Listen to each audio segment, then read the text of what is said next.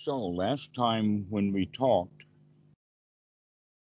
we discussed about protection, permission, and potency. These are three words that come out of psychology. And it's funny about, uh, especially the issue of permission, Excuse me. because it seems that in Asia, the way that, or in Thailand, I know best, the way that the children are raised here, uh, their permission has never been robbed of them. That in fact they're expected to get value out of the Dhamma, it's a Buddhist country. Yeah. And yet in the West, something has happened so that many people, when they feel or when they hear that they in fact can uh, come out of their misery and live a happy life, they don't do it because they think that it's maybe for someone else or they don't have all the stuff that they need or whatever. Yeah. And it winds up being merely an issue of permission, that you have always been seeking permission for whatever. You Hmm. have to raise your hand or maybe two fingers to go to the bathroom when you're in grade school, right? You Exactly. have to Yep. get permission for everything. Well, when you're an adult, you can go to the bathroom without raising your hand and ask for permission. Why do you have to have permission to be happy? It's a conundrum. I can't. It's interesting. It's just Yes, conditioned. it truly is. It's the conditioning that, in fact, we can talk about that conditioning um, in the form of the Pali word of sankara, and that, in fact, many of the translators actually use that word conditioning or conditioned. But when they read it in the Pali, they don't make that connection about, oh, yes, I have been conditioned my whole life. Hmm. Every time a parent spoke to me, it was a form of conditioning. Hmm. And so the condition is that most people's condition is that they're not happy. You have been told that you have to do X, Y, and Z in order to be happy. And Hmm. you haven't gotten X, Y, and Z yet, therefore you can't be happy, right? Well, that may be true if the conditioning party were in fact in charge of your feelings, Yeah.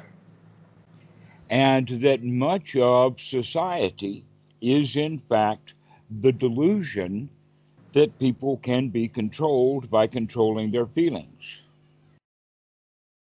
Basically, what we're actually talking about is that people can be controlled because, let us say, the charlatans and the propagandists and the psychologists all know how to manipulate instincts. Very, yeah. And happiness is not an instinct, but fear is. Hmm. Hmm. So they manipulate people through fear.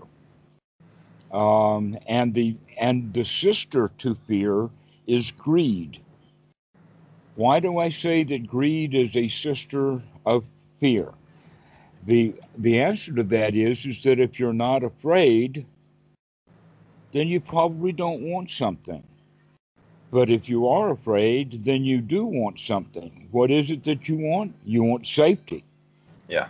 Yep. You want security. You want a weapon. You want to weaponize. You want money. Exactly. Right. So when we see that basically we can be happy all on our own if we can remove the roadblocks that we put into place, and one of those roadblocks is in fact permission. You have my permission. Can you Hmm. give yourself permission to be joyful, to be happy Is in this this moment, this right permit? now? Yeah. This permission, it's a part of the Sila Bhatta Paramasa, um, right? It's this rule, Oh, isn't it ever? it's this rule that we set Oh, up. right. It's a rule you set up. The rules that you cling to and the rules that you follow say you've got to be doing A, B, and C in order to get uh, happiness. Or let us call it, a better word for it would be satisfaction. Hmm.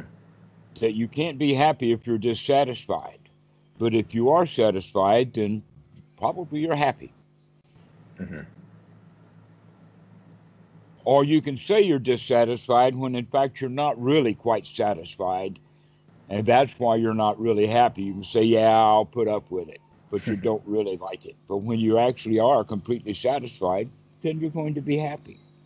So, in a way, then, getting permission to be happy means that you also have to have permission to be satisfied. And all that we give in our culture is people give them permission to be dissatisfied. Mm. If you're dissatisfied with your education, you need more. First grade was not enough, Hmm. or second, or high school, or university. It's not enough, not enough. And you can't be happy until you learn it all. Only guess what? There is more to learn than any one human being could possibly learn. Hmm. Well, if that's true, then you are absolutely bound and guaranteed to be unhappy through education because there's no end to it. You get a PhD in law or jurisprudence or whatever, and then you get an MD, and then you get an MBA. Yeah, and then you realize you're not the smartest person where you work. Right, and right, exactly so. All right, so we have to find a way then to gain permission to be happy right now. And there are many little techniques that we can do. One of them is that, let's put it this way, there are thousands of years of history of music. And that part of music training is to know what kind of music sounds joyful and Hmm. what kind of music sounds doleful. And so, with that, you can say, all right, if I sing a doleful song to myself, then I'll be in a doleful mood. But if I can sing a happy song to myself, then that actually gives me permission to be happy. Mm. And so, singing a little song would be, in fact, you could think of that as a mantra. Now, in fact, the original idea of mantras way, way back when, and also even modern times in India, that the Indian guru will give the Indian meditation student a mantra with the kind of the understanding, not that everybody gets the same mantra, but if the teacher has got a mantra for this student that he knows is going to work, the reason why it works is because the mantra itself is going to work on the student to let him be happy. Mm. And so Ram, Ram, Ram, Ram may mean nothing to you because you haven't had a little Ram doll or Ram painted on your walls when you were a child. Exactly, yeah. It means nothing. It means nothing to you, all right?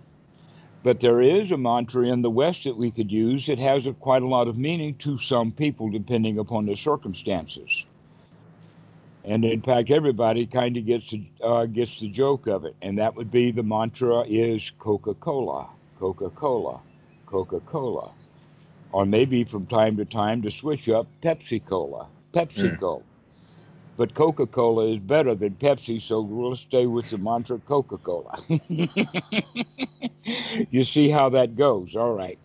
That in fact we can cheer ourselves up. That when we are little kids, we naturally are joyful. That's part of being a human being. And it's part of this culture for the adults to come in and squash the joy out of every child and put them to work. That's how it feels. That's exactly what the intention is. Oh no, you stop playing. You put that cell phone or that baby doll down and you pick up your book and you do ABCs and one, two, threes and write this out and learn. All right? No fun here. Yeah. And we're trained that way. Which means that we're given permission to work hard. Our environment is set up to give us protection to work hard, and we have permission to work really hard with the greed that we're taught. But the society does not give you that permission, protection, and potency to be what you want to be right now because they can't make a profit off of you. Hmm. And so they ingrain all of this stuff into you from childhood that winds up being our own attachments to our own ways of doing things. That's the sila bhatta paramasa. And so in a way we almost now have to have permission to come out of that old way of doing things so that we can get permission to be satisfied, to be happy, to be content. Hmm. When? Anytime you think of it. One of the one of the feelings that often arises when I have been working on this is it feels almost wrong to give this permission. Like there's a sense of like I'm breaking a somewhat of a condition, like a something protecting me almost. Like Mm-hmm. it's going against what should be the way. This is the sense I feel as I'm moving towards what you're saying right now, and Mm-hmm. it's very deeply entrenched in the way I think about this. Mm. I know. You have been raised well according to the standards of society. Yeah, they did good with me. Pardon? They did a good job with me, right? Yeah, it turned you into quite a little worker bee. Hmm. And that many people are like that, and they wind up being worker bees their whole life and never really satisfied. Hmm. All they get are let us say, the benefits that the worker bee gets, but they're never really satisfied. So, the whole teaching of the Dhamma is to put all of that aside and go with what's happening right here in this moment. So that when you recognize, oh, you don't, in fact, have the protection you need, looking at that, that means that there is still some fear in there that you're looking at. And that's why you brought that up, Hmm. that you need protection. So let's talk about that. What is it that you need protection from? So it feels like this is abandoning a future that holds the promise of the satisfaction that I would be giving myself right now. So if I give myself this satisfaction, it's like now everything that I thought of as being worthwhile sort of becomes optional. So I don't have to get a nice car, I don't have to get a nice girl, I don't have to get a nice. And that's a scary thing because that's where I've assumed the satisfaction comes from. Oh, okay. So the scary part is not that you will have to do without those Yeah. things. The scary part is, well, if I don't go pursue those things, how will I live my life? Yeah. It's Yeah. more that than it All is. right. Well, Yeah. guess what? Nobody knows the answer to that, but nobody knew the answer to what it was going to be like if you did pursue those things. Only now you're beginning to see uh, that in fact, the thought of pursuing those things gave you a false sense of security. That Yes. Yep. you're doing the plan, you're doing what you were told to do. You believe that the promise will be there. If you do what you're told to do, eventually you'll get the promise. Hmm. You'll get your reward, right? And now you're saying, well, wait a minute. That stuff that I thought that I wanted in order to be satisfied now looks unsatisfying to me. Yeah, it's worrisome as it's almost like seeing this investment I've been putting my time and energy into may actually not be as valuable as I thought it was. So, but Well, yeah, that's according to some future yes, yep, that you really don't know about. correct. That you would believe me if I told you that no one knows the future. No one knows what's going to happen next. Yep, I believe that. All right. Well, that means that it's better then to be prepared for whatever might come rather than only be prepared for what you were told was going to be eventual. Because now you're seeing that that stuff is not eventual, that you don't in fact know what's going to happen. Hmm. So maybe it's better to be prepared in advance for whatever happens. I couldn't agree more. Like Okay. like the Boy Scouts, to be prepared, right? You got me. Exactly. Yep. So what we need a four-bladed Dama knife. Yeah. Yeah. What are the blades on that Dama? Right view, Right view. right Sati, right effort, and right attitude. Those are the four blades of the Dama knife. Hmm. And when Okay. you put all the blades into one knife, that means that it's unified. That's number 5 on the Eightfold Noble Path.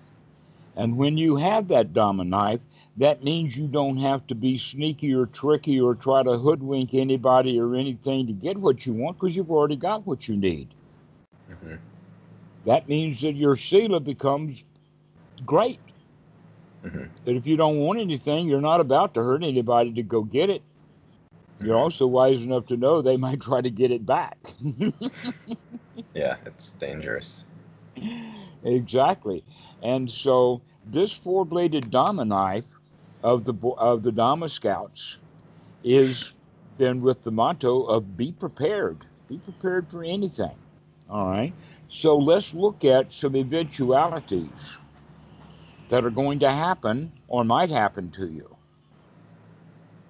And that one of the major issues about the things that could possibly happen to someone is that even thinking about it will bring up the feelings of that event. And the event will certainly bring up those feelings. Okay. Okay. So, one of the feelings that you could have would be the thought of losing your job, no more income. Hmm. Is that a terrifying thought? Not not Not terribly. No. It's okay. Well, what is a terrible thought then? What could happen? um I guess never progressing financially. I'm still beginning my financial sort of life. Right now I don't have.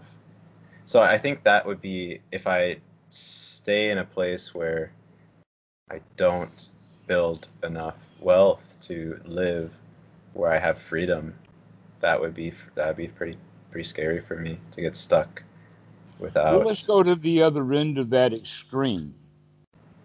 If you were a prince in a palace with all the princely duties and all the consorts and all of the stuff that had to do with keeping that princehood alive, does that sound like a lot of work? Yeah, sounds like All a good right. amount. But if some prince left the palace and went off and sat down in under a tree and enjoyed the rest of his life that lasted another 45, 50 years, Mhm. then that would have been an improvement over being trapped in that palace, right? I would say so.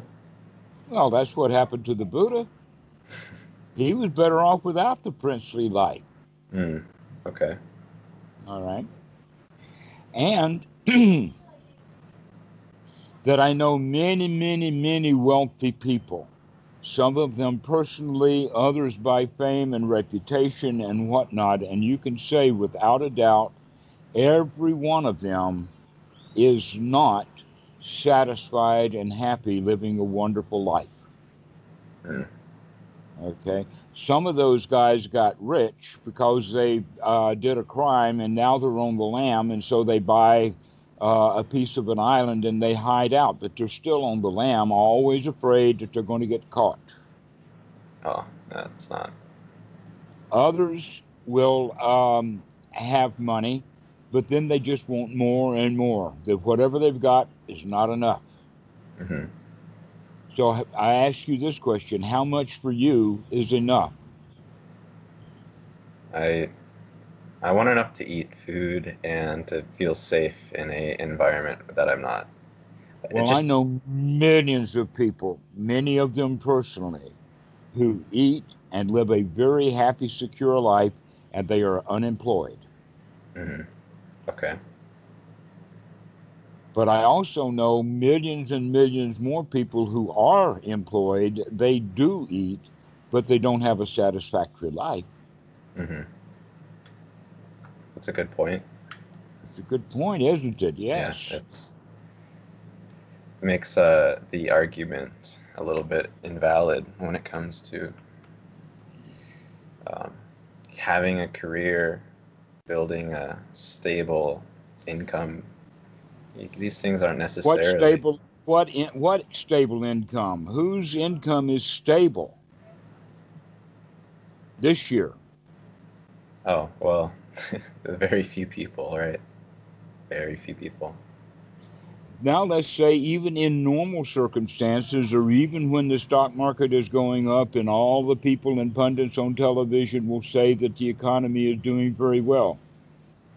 Still, are there not millions, maybe hundreds of millions of people who are dissatisfied Of course. with or without a job? Both. So, having a job may not be what the society has claimed it to be. Hmm. All right, well, let's fast backwards for a while Hmm. and go back before the Industrial Revolution, where no one had a job. And still, we were capable of building societies and cities. We still had war, and we still had happy people. But no one had a job, especially not an hourly wage job. They didn't even have that concept. Hmm. Okay. So we can see that, in fact, there are cultures that do not, in fact, need jobs, Hmm. that an artisan can artist. Hmm. And if people like his artistry, they can get it from him. Yeah, that's true. All right. So, in fact, let me tell you a story. This story actually is a sutta, and the story is about right livelihood. Haven't told this story very often, and that is that the Buddha told a story of a man who had a family. I think he was taking care of an elderly mother or something like that. And what he would do is he would go down to the riverbank, and there he would find the diggings up of the otters and the rats and the snakes and whatnot, so that he could get mud that had been separated from the sand. That normally you'll have a mud layer and then it's covered with sand, but because of the animals there at the riverbank, he knew where to look and he could just go get mud that was ready. Okay. It had already been prepared by the animals. He didn't have to dig the soil or anything. He just picked up the mud that was laying in little ripply piles that were left by the animals. He would take it home and mold it into pottery and leave it in the yard to dry. And he had a sign up in the yard saying, "Take what you want and leave what you think it's worth." And he supported himself and his family with that.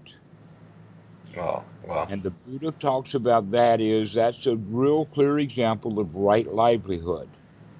He's not out hawking, he's not selling, he's not digging in the dirt.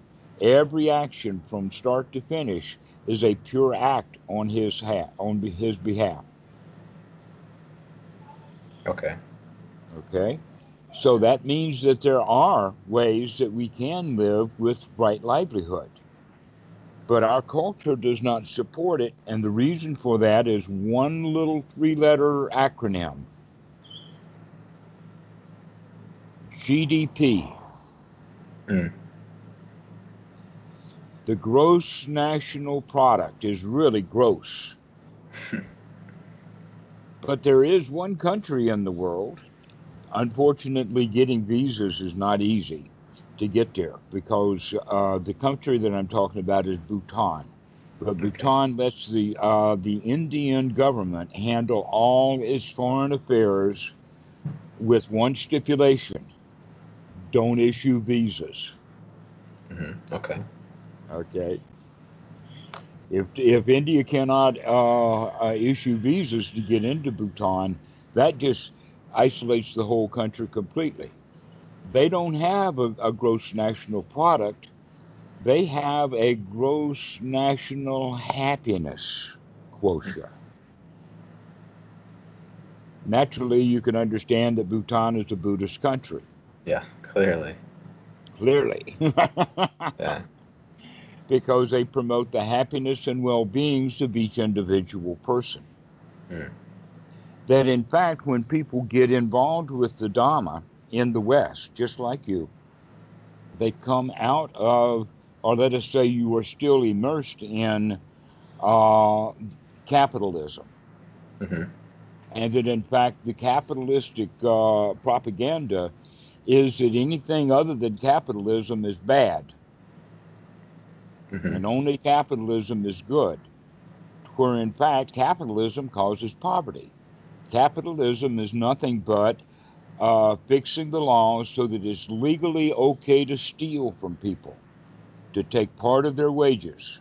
And so, whenever you get a job in the West and they offer you so much an hour for pay, believe me, they're intending to make money off of that. Of course. Of course, if they can't make money off of that, then why should they hire you? And you kind of accept that.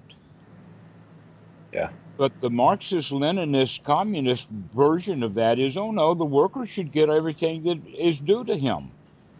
Let's have a cooperative so that the workers can work in a co op and each worker gets the full value of his own work. Mm. That way, a lot of people don't have to work so long. You see, right now, if you work from now until your retirement age, that's another, let us say, 40 years or plus. One of those years may be for you, 30 of them are going to be from some government or something. Another 20 of them are going to belong to some business group or empire, and you do not get the value of your wages. Mm. Can be that. It can seem that way. Yeah. It. Not seem. That's it. That's the facts of life. That's capitalism. The Yeah. I people who only. have money make money off of the people who don't have so much. That's capitalism. Yes. No. I only meant that as some people do at the very top. They get the value of their time. It seems that they They get do. the money, but they don't get the value. Okay. Yeah. That's what I meant. But what you're saying makes perfect sense. Hmm. Yep. Well, if you are armed with that deep level of knowledge, if you can see from that, uh, let us call it series of vantage points. See, the only vantage point that you've been seeing so far was the vantage point of within capitalism. But when you step out of capitalism, you recognize, well, there's a whole lot better ways of doing it. Just being friends with each other helps a whole lot better rather than being in capitalistic competition. In Mm. fact, capitalists have very few friends. That's part of the reason why their life is so poor. And Hmm. in fact, the rich man will wind up finding out that most of the people he thought were his friends were just opportunists, capitalists just like himself, just out to take advantage whenever they could find it. Hmm. Hmm. It's set up. It seems to be set up in a way that encourages attacking and uh, defense and offense. There doesn't seem to be much space for collaboration, friendship, happiness, joy. And yet that model works just fine. Mm. But capitalism now has basically won over in many places, Mm-hmm. especially in the minds of the people who live under a capitalistic regime. But the Buddhist Wat is actually quite opposite to that. It's not capitalistic. That everybody's the same, everybody shares. Mm-hmm. That in fact, of all of the people that I have met in my life, the ones that I found always overly generous, the most kind, were always the Buddhist monks that I was around. Mm. Because that's what they're practicing. Yeah. They don't go to work to practice capitalism. They don't go to work at all. And so they're free then to practice the very things that are, let us say, the hallmarks of the teachings of the Buddha, Mm-hmm. that there are better ways of doing it. And so now I want to introduce the concepts of the four requisites. Okay. The four requisites are actually in Sutta number 2 in the Sabba Asava Sutta. And the first part of it is that the defilements that can be eradicated by seeing, and we'll talk more about that. And then there are defilements that are to be eradicated by avoiding. And then there are defilements that are to be eradicated by using. Now that on itself seems ridiculous. How can Using. you, let us say, remove a defilement by using? So yeah, I'm not. It's not clear. Yes. Okay. So this is where the four requisites come in. I'll give you them in advance, and then we'll talk about each one shortly. And that is the requisite of just enough food, just enough clothing, just enough shelter, and just enough medical care. And as you can imagine, you probably know quite a lot of people who don't have enough of all of those things. Mm-hmm. That some people, in fact, don't have adequate housing because they're in fear of losing their housing this year. Yep. They're in fear of medical attention. They don't have enough of it. And so life is a struggle when we don't have enough of the things that we need. Yes. Psychology has known about this for quite a long time. That in fact our general understanding is that there is a level of poverty or the poverty line whereby below that poverty line there are going to be real difficulties, real dukkha, real problems in your life. But that if you can come up to a little basic standard, just a little bit above that, to where you have adequate housing, adequate food, adequate clothing, and adequate medical attention, then you're good to go. That should be satisfying, and that anything over that should be placed in the sense of wealth and generosity. Yeah. But our mentality is no, the more I get, the Hmm. better. The more I get, the better. And that's capitalism. They want you to be that way. Capitalism is built on greed. Mm-hmm. Yeah. Why? Because they, the real greedy ones, the super greedy, are going to make a profit off of your greed. They can't make a profit off of your satisfaction. Mm-hmm. Yeah. It's pretty hard. Pretty hard to get money out of someone who's satisfied and don't get go of it because, and in fact, this is well known within a certain criminal society is that you cannot cheat an honest man. Hmm. You know what they mean by that? I think I do. It means only a greedy fool will fall for their shtick. Okay. Yeah. That a wise man can see right through it. He's probably wealthy enough to where he will take a close look at it and recognize, hey, he don't need any of that. But it's the one who is ignorant and greedy who will fall for the bait and switch. Mm-hmm. Okay, so if we can come up to a standard to where we've got all of the basics done, now we're free to practice the Dhamma. Mm-hmm. And that we can look at it from the sense of Well, let's look at it from this sense.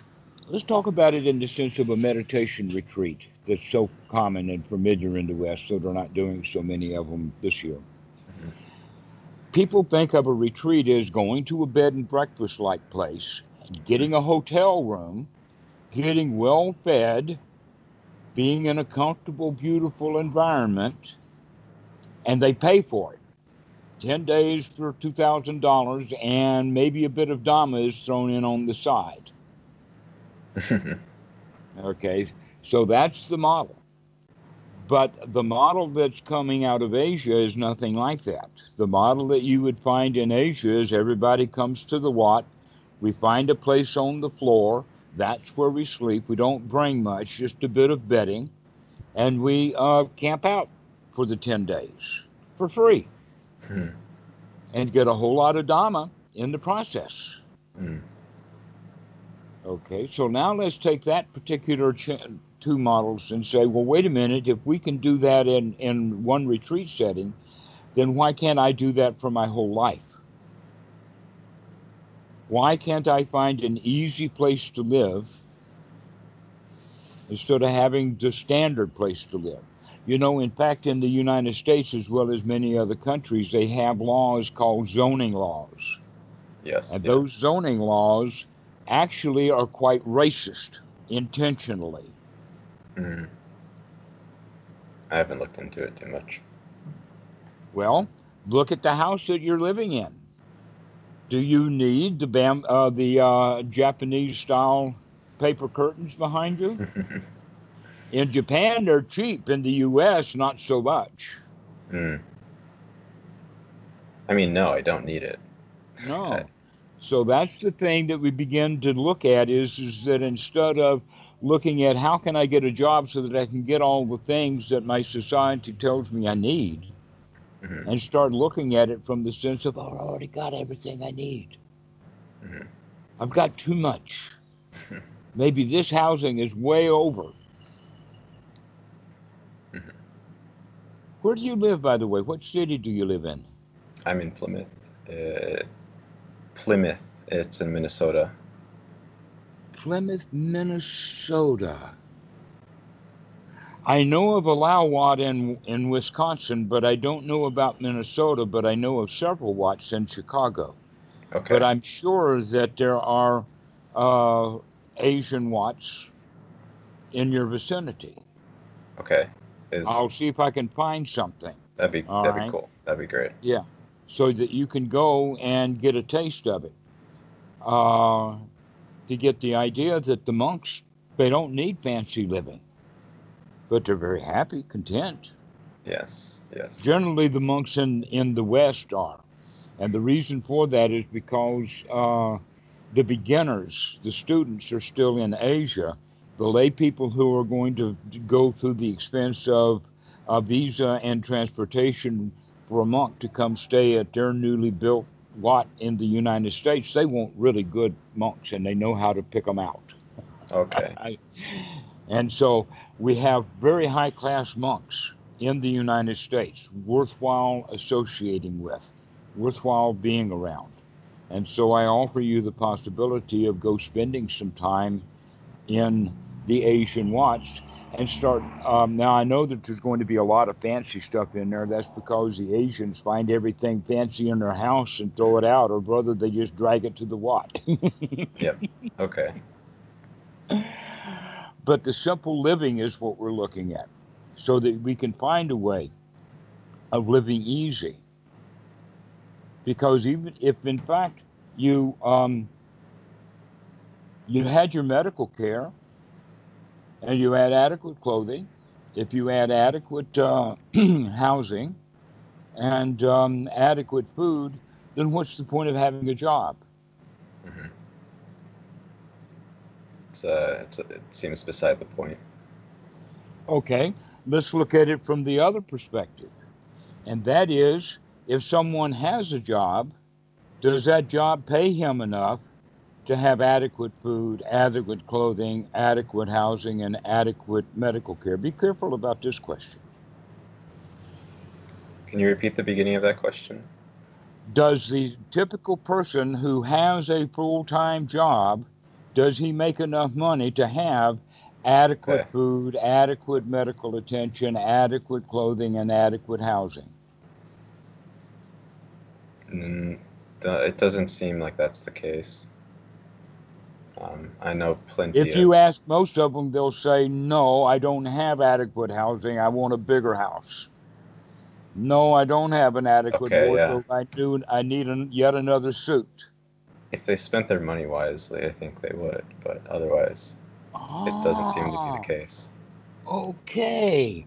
But when you say spending the money wisely, are you not pointing out that our society almost insists that we spend our money unwisely? Yes, all the time, every day, That in more. fact, big business is not going to make any big bucks if they only sell to the wise. No, it's not. It doesn't work like that. No, it doesn't work that way. Okay, so now we're beginning to understand. Let's put something else on the table, and that is Gurdjieff. Have you ever heard of Gurdjieff? Nope. Gurdjieff was a mystic who was in. I'll give you the short part of the story. He was in Paris back in the 1920s, and he had a Dhamma society. He had a big house there. There was one guy who wrote a book about him. That's why we know about this. But there was many things that he would do. One of them was that there was a gardener who was there who everybody hated. And people kept asking Gurdjieff, why don't you get rid of this guy? And the answer was, because you still hate him. When you stop hating him, we won't have any need for him anymore. Okay. All right. But then there was the point that I want to make, and is that Gurdjieff had a job. His job was is that he waited tables on at a French restaurant in Paris, and he had a special arrangement with the owner of that restaurant. And is that Gurdjieff would have the tables waited, but he did it with different students so that one student would go today, another student would go tomorrow, another student would go the next day, and he wound up with that one job supporting about 20 students, and every student had to work just one day a week or one Okay. day a month. Well, We could set up a society that were like that too, that a job had to be done, yes, but that doesn't mean that everybody's got to go get a different job and work all day. That we can actually have a team so that I do the job today, you do it tomorrow, somebody else does it the next day, and we can spend our time free. mm, So that's a different kind of model. it it's fascinating. I don't. I think a lot of Americans wouldn't even know what to do with themselves without a job. They're going to have to find out because AI is coming for them. Exactly. Yeah. It's Yeah, pretty around the. the coronavirus is nothing but a let us call it the overture, Yeah, and jobs are going to be gone. the first, second, and third acts are yet to play out. Yeah, I mean, that's how I see it as well. I don't think this is a one time. It's going to continue this decade. It's going to be quite, I think, quite bad. Well, wait a minute, weren't you the one earlier in this conversation we're talking about that you felt fear or afraid that you weren't following the traditional model? Yeah. And now we're finding out that the traditional model itself has got really big issues coming up. I mean, it's been conditioned, so. Right. So now let's talk about that Dhamma knife or that being prepared. Mhm. Because what the actual preparation then is getting yourself to where you can find a way to live with just enough food, just enough clothing, just enough housing, and just enough medical care so that you're not dependent upon the society to do that. And now back to the original point, and is that if you think that um, it's kind of dangerous to get out of the society, basically what we're talking about is the issue of fear. And if you can adequately, with that new Dama knife that we've got, you can prick that fear out so that you have a heart that is full of joy, satisfaction, and safety and security, then when thoughts of the job come up, you say, "Wow, don't need that." Hmm. Yep. And so this is another way of looking at it: is that the Dhamma is the cure for the Western capitalist life. Rather the cure, rather than, let us call it, an appliance. Okay. Why? Because an appliance means that the Dhamma is going to give you whatever it takes, the oomph, the strength, the fearlessness, etc., to go out and live the life of an ordinary person. Hmm. But that's exactly the same way that the pharmaceutical industry operates. They don't want to cure you. They just want to keep you sick and alive so you'll keep buying their medicine. Yeah. So they don't make cures. They could probably very easily find ways to cure a diabetic situation, but they don't Yep. because they're making too much money off of insulin. Yeah. There's plenty of solutions out there, but they're not advantageous. All right. So now that we recognize that, we can say, well, wait a minute, I have now more information that I can make a better future for myself. Mm. That I, in fact, can bring down my needs down to the point that I can be satisfied without a job. And so now all you have to do is find a place where you can stay that's cheap. And I know of at least 300 places in the United States and thousands of places here in Thailand. Mm. Yeah, would have. I'd be very grateful and happy to do that. I think I don't need much to be satisfied, and nor would I want to have much to be satisfied, because you've Okay? laid it out very well that that's not a solution. Um, it's more of a just creating more problems. It does. It took me years to figure that out. Yeah. I knew it intellectually, but I didn't know how to do it reality. And so I wound up retiring 4 times. Wow.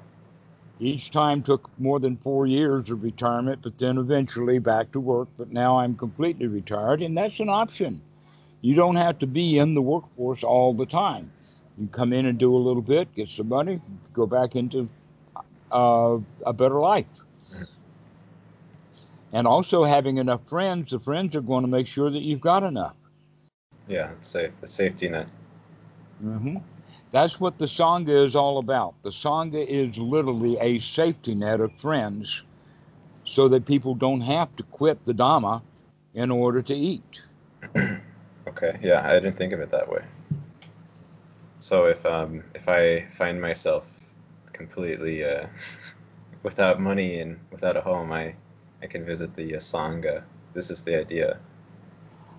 Yes, but I wouldn't plan it like that. I wouldn't plan that. No. Don't plan it that way. The better way of planning it is to get yourself more and more down to the basic requisites. Mm, okay, that makes sense. In other words, do it wisely. Learn what you can do without now and do without it. And Hmm. when it's broken, don't replace it. Hmm. And if you're in debt, get out of debt. Hmm. Pay it off. Whatever is necessary within. Whatever is necessary to get out of the society and do it in advance. Hmm. That's actually one of the requirements. No one can become a monk, formally a monk. They can come and live at the Wat. Hmm. That's easy enough. We have a lot of, in fact, all the Wats have lay people, Hmm. sometimes more lay people than monks themselves. But you can't become a monk and be in debt Hmm. because in the old days, if someone became a monk who was already in debt, the monk should have known that, and therefore, now that he's a member of their society, the monks have to pay the debt off because Hmm. he's one of them. And in fact, that's actually happened on some occasions, not Wow. recent. Even though the guy lied to him, they still didn't force him to disrobe so that he could go pay his debts. They found a way of getting the debts paid. Mm, But it's better to be free from debt. I agree. I have student loans and I want them out as soon as possible. All right. Well, then don't go out and eat. Just enough food will do. I A agree. bologna sandwich and extra payments on those debts will go further than a big fancy dinner. I agree. Yeah. I it's one of those things that it's a pain. It's a pain in the ass. It's just sort of like a stick there that you want out, and Yes. um, I completely like agree with everything you're saying with it. Yeah. All right. Well, um, there is something that needs my attention that I've got to go for, so No, I'm no going to problem. finish the call now. And I really am glad that you sat and listened to me harangue you about the capitalism. Anytime. Okay, Julian, we'll see you in a couple of days, All right. and we'll Thank you. talk more about your practice, but it gives you something new to think about now. Thank you. All right.